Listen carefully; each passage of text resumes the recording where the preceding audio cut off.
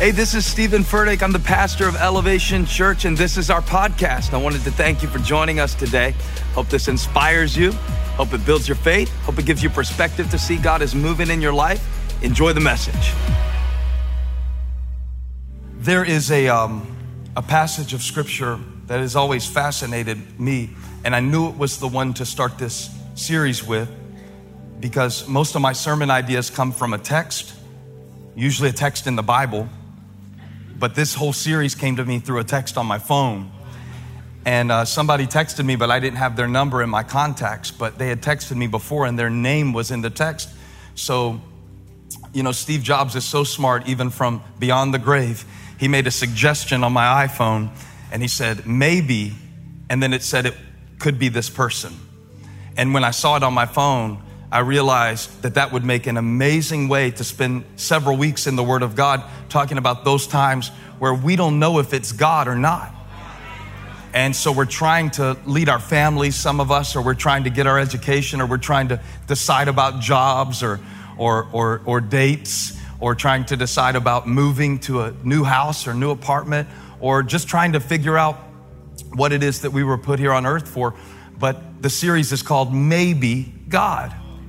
Maybe God. We worship a God who can be best explained as mystery. And yet we live in a culture that worships certainty.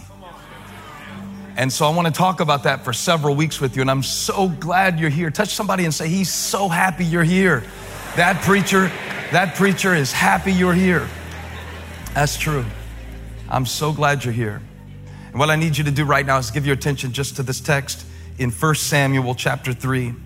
Where we will encounter a young man who's encountering God. And I pray that we will encounter God in the process today. 1 Samuel 3 verse 1, the boy Samuel ministered before the Lord under Eli. In those days, the word of the Lord was rare. There were not many visions. One night, Eli, whose eyes were becoming so weak that he could barely see, was lying down in his usual place. The lamp of God had not yet gone out. Touch somebody, say, there's still time. There's still time. I know you might have got off track in your life, but there's still time. I know there might be some things out of order in your house, but there's still time. I know you might have wasted some years chasing your own ways, but God brought you here because there's still time. God left you here because there's still time. If you're still breathing, there's still time. I got a friend named Perry Noble. His favorite quote is, if you're not dead, God's not done. And I just believe that. I believe it. So the light had not yet gone out, and Samuel was lying down in the house of the Lord where the ark of God, which symbolized the presence of God, was. And then the Lord called Samuel, and Samuel answered, here I am. And he ran to Eli and said, here I am. You called me. But Eli said, I didn't call. Go back to sleep, man. Wake me up in the middle of the night. I didn't call you. Go back and lie down. So he went and lay down. Again, the Lord called, Samuel. And Samuel got up and went to Eli and said, here I am. This is really strange, right? Like, because you expect when God calls, it'll sound so deep, so baritone. Samuel. Apparently, it sounded so much like what he was used to being around that he ran to the place where he normally went. And he was like, here I am. You called me. My son Eli said, I did not call. Go back and lie down. Don't you need an Ambien, a weighted blanket, some milk, a cookie? Now Samuel did not yet know the Lord. The word of the Lord had not yet been revealed to him. A third time the Lord called, Samuel. And Samuel got up and went to Eli and said, here I am. You called me. I know you're messing with me. Then Eli realized that the Lord was calling the boy. So Eli told Samuel, go and lie down. If he calls you, say, speak, Lord, for your servant is listening.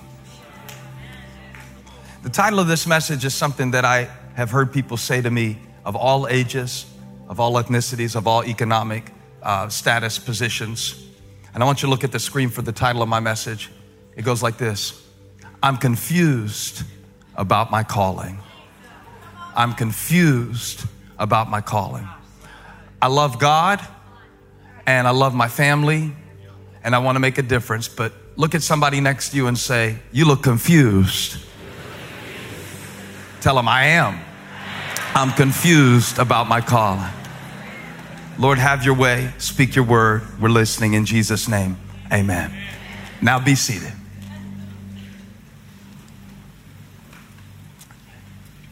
You are forgiven if when I say calling, you roll your eyes a little bit. It is one of these terms that is so popular in culture that it almost means nothing anymore, and it can be frustrating the older you get when people talk about lofty ideals like finding your calling. You need to find your calling. Well, for most of us, that's way outside of the realm of our everyday life. We're trying to pay bills. It's like, you need to find your calling, and you're like, well, I'm doing good to find my keys in the morning, and you want to talk about finding your calling. And as much as I understand that, I also understand that there's a reason that the majority of questions that I have been asked as a pastor in these 13 years, going on 14 years, the reason for it is that there is something inside of you that wants to find the thing that you were made to do. And you will never be satisfied with anything else. And no matter how much sex you have, money you make, friends you meet, no matter how big the house is that you build, no matter how many cars you park in the driveway, there will always be something unsatisfied in you until you find that thing that we call a calling. And yet, so much damage has been done in popular culture by the concept of calling that it actually makes us discontent with our lives, because rather than understand the real nature of a calling, we have a concept of a calling, and often we spend our lives wishing that we were doing something that God did not tell us to do. The Bible says in verse 1 that in those days, while Samuel, the 12-year-old who was apprenticing in the tabernacle because his mother Hannah prayed that she could have a son and she had trouble conceiving, and when she finally had the son, she dedicated him to the Lord, and she dropped him off at age 4 and only saw him once a year, and she put him under Eli, who wasn't doing a very good job. He was letting his sons run around in the tabernacle and have sex with women at the entrance to the tabernacle, and he knew about it, but he wouldn't do anything about it. And he was letting his sons beat people up who had brought their sacrifice to the temple, and they brought their sacrifice to God, but the priests took it for themselves. Hophni and Phinehas, Eli's sons, would send their messenger out to the tent and say, hey, Hophni said you got to give him the fat portion. And the people who came would be like, well, that's for the Lord. They can get the portion after it burns off. That's the priest portion. But they had gotten confused about what it meant to honor God, and they had started honoring themselves and their opinions and their desires, and they started treating God as common. And so the Bible says something interesting in verse 1. It says, in those days, with all of that going on, the word of the Lord was rare. Because they treated the Lord as common, the word of the Lord was rare. Because we live in a day where it is so easy to get information, but so difficult to get truth, I figured this verse would apply to us. Would you agree with me that we are drowning in information, drowning in opinion, drowning in agenda, drowning in projections, but starving for truth? You know I'm right about it. It's such a crazy time. You don't know who to trust anymore. You don't know if it's real. You don't know if it's fake. You don't know if it's inflated. You don't know if it's a statistic. And let me give you a statistic. 83% of statistics are made up. That's a statistic. I made it up. It's a time where truth is hard to find. And it doesn't mean that there wasn't access to the Bible. God knows we have access to the Word of God. You could pull out your phone right now and a British person will read you the Bible on the Bible app. That made me think of something real funny. One time Graham asked me, do British people find American accents soothing? Probably not. But here's the thing about it. It's not access to the Word of God. It's our attitude to the Word of God. It's our attitude.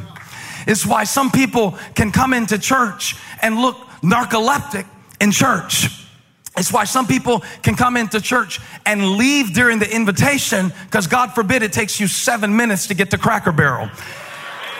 It's why some people can click around to different sermons and be like, I don't know, Furtick's not on today. I'm going to go over here to this one and that one and that's what. See, when the Word of God becomes common to us, we will have access to the Word of God, but it will not have impact on our life. And so the first thing I wanted to mention is the culture. The culture in Eli's time was a culture of neglect, a culture where the value of who God was and what he said was negotiable. Therefore, there was an absence of that special presence of God. The word of the Lord was rare because the Lord of the word had become common. And I just want to say to you today that many of our cultural concepts of calling are really just self-help, individualistic, ambition-oriented delusions dressed up in Christian cliches.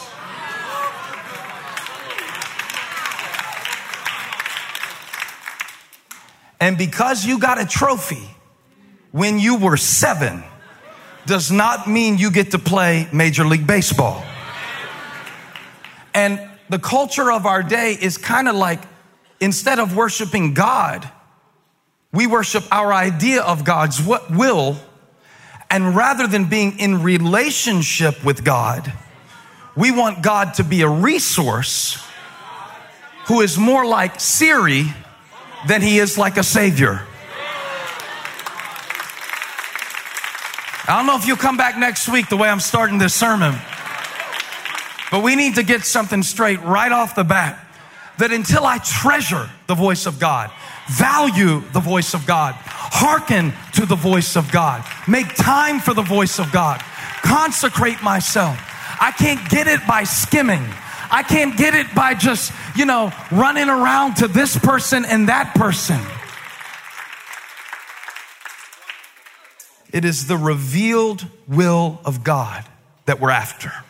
It is the revealed will of God. Now, when I was in my 20s, I did all this teaching and preaching. And now, now that I'm wiser, I turn 40 next year. Y'all better start working on my gift now because it's a big one. It's kind of cringy for me to look back on the way I spoke about calling in my 20s that probably left people feeling at the very least confused, at worst frustrated, and maybe even full of resentment, because the way it happened in my life is different for all of us. Here's Samuel, who is receiving a revelation of God.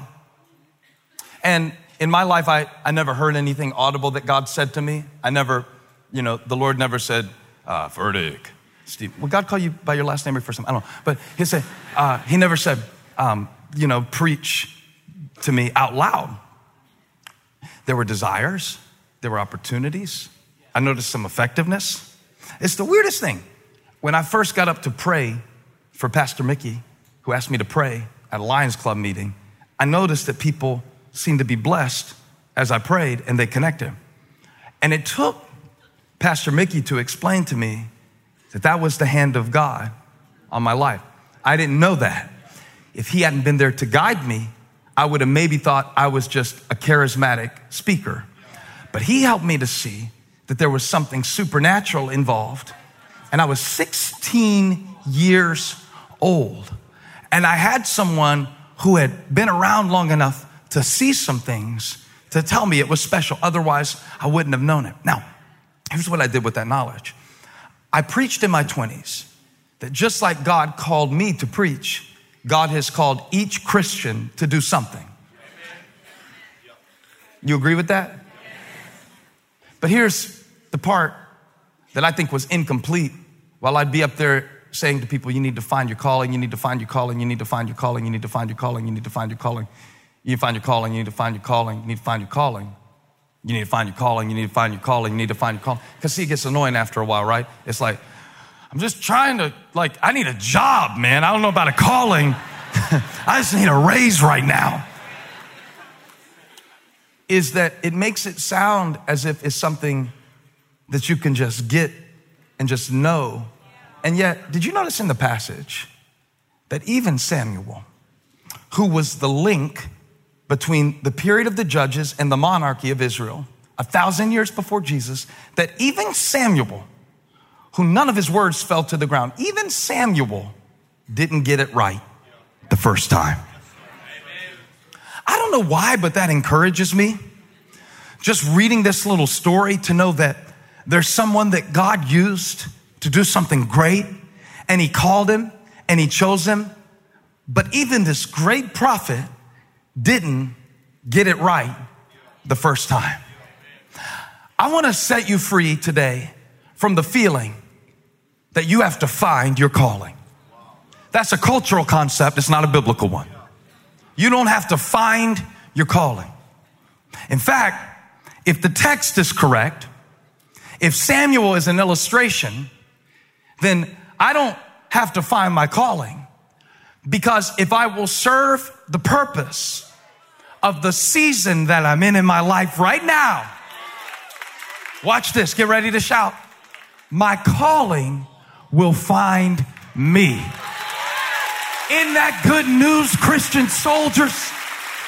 Aren't you glad to know that when Samuel heard a voice, and he didn't even know whose voice it was. And here's the thing about it. I want to talk about the culture, and then I want to talk about the contact.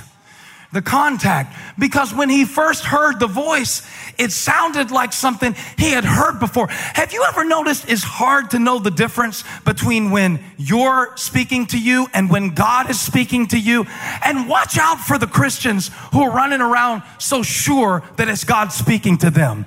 Those are the weird ones. Those are the crazy ones. I mean, I'm serious. You got to watch out for them. And they're here at Elevation just like they're at every church. And they'll find you in the bathroom and they'll say, I have a word from the Lord for you. And they don't even know you. And it's weird because it's the bathroom. Can I wash my hands? If God spoke to you, he'll do it in the lobby. Now let me finish using the bathroom. I'm serious, y'all, because I'm a preacher. And people always think I want to be spiritual. And people will stop me in the bathroom sometimes at a restaurant and give me a word from the Lord. But if it was really the Lord, he would have told you it's weird to talk to people in the bathroom and wait till a man gets outside, because there is such a thing as germs, and God doesn't cancel out germs. I don't want your prophetic word while I'm trying to. So, but because it gets weird, we still have to realize that the only way that the will of God or the word of God or the voice of God can be recognized, that's what the Bible said that Eli, who was old, who couldn't see physically. I've been on this thing lately that we really need people in our life who are older than us, who have been along the journey, and to respect the price that they paid, and to not just think that because they don't go on SoundCloud or because they don't have a lot of Instagram followers that they have nothing to teach us. I'm really seeing the value in people who, they may not have the physical vision that they used to have, but they can discern spiritual things. And Eli wasn't even a perfect priest. In fact, God was in the process of moving him out of the way.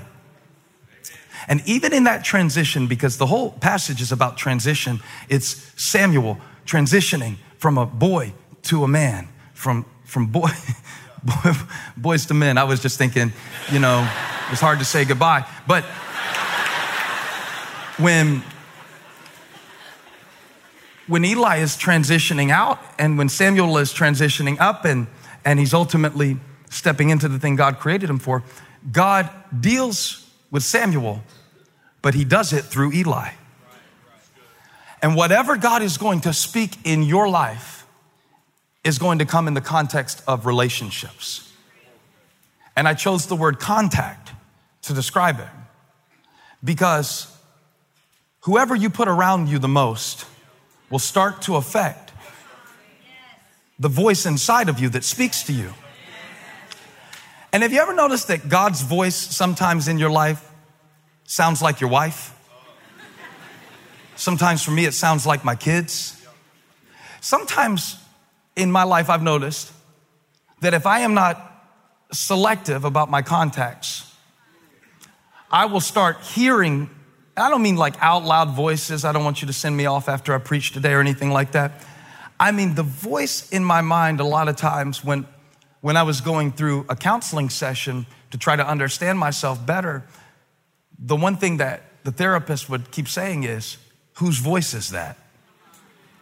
You know, these things you say to yourself, you go like, I'm so stupid and you never get anything right. And well, of course you screwed it up. You screw everything up, all that. And she keeps saying, whose voice is that? Whose voice is that?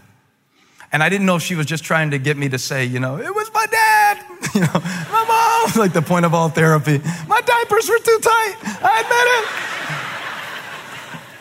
it. But what I realized is that most of us who are not clinically insane don't actually hear voices. We process thoughts, right? So we say the voice of God. How does the voice of God come into your life? Through thoughts.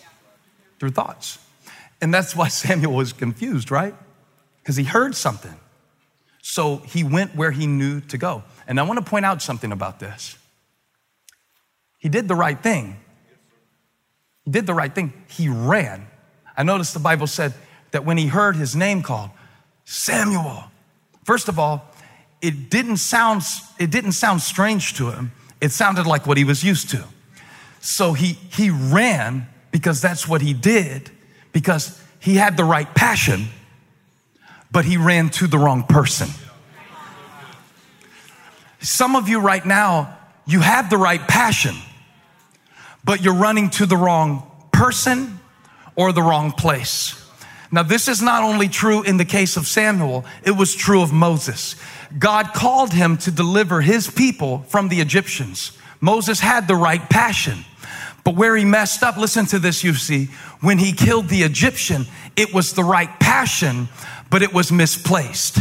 He tried to do it his way. He didn't get it right the first time. And some of the things that you've gotten wrong in your life, some of the mistakes that you've made, it was God stirring you up, but it was Eli that you ran to. You ran to the thing that God was trying to remove out of your life because that's what you were used to. You ran to the thing that you were familiar with because it's all your mind could understand. And so God gave you a gift, but you used that gift for you for a little while until you found out, unless I offer the gift back to the giver, it's going to come back empty. But God brought you here today to let you know that was my voice calling you. That was me that gave you that talent. That was me that made you good at that. That was me that opened the door for you. That was me that gave you that responsibility. That was me that gave you health. That was me that gave you strength. That was me that gave you that connection. It was him the whole time.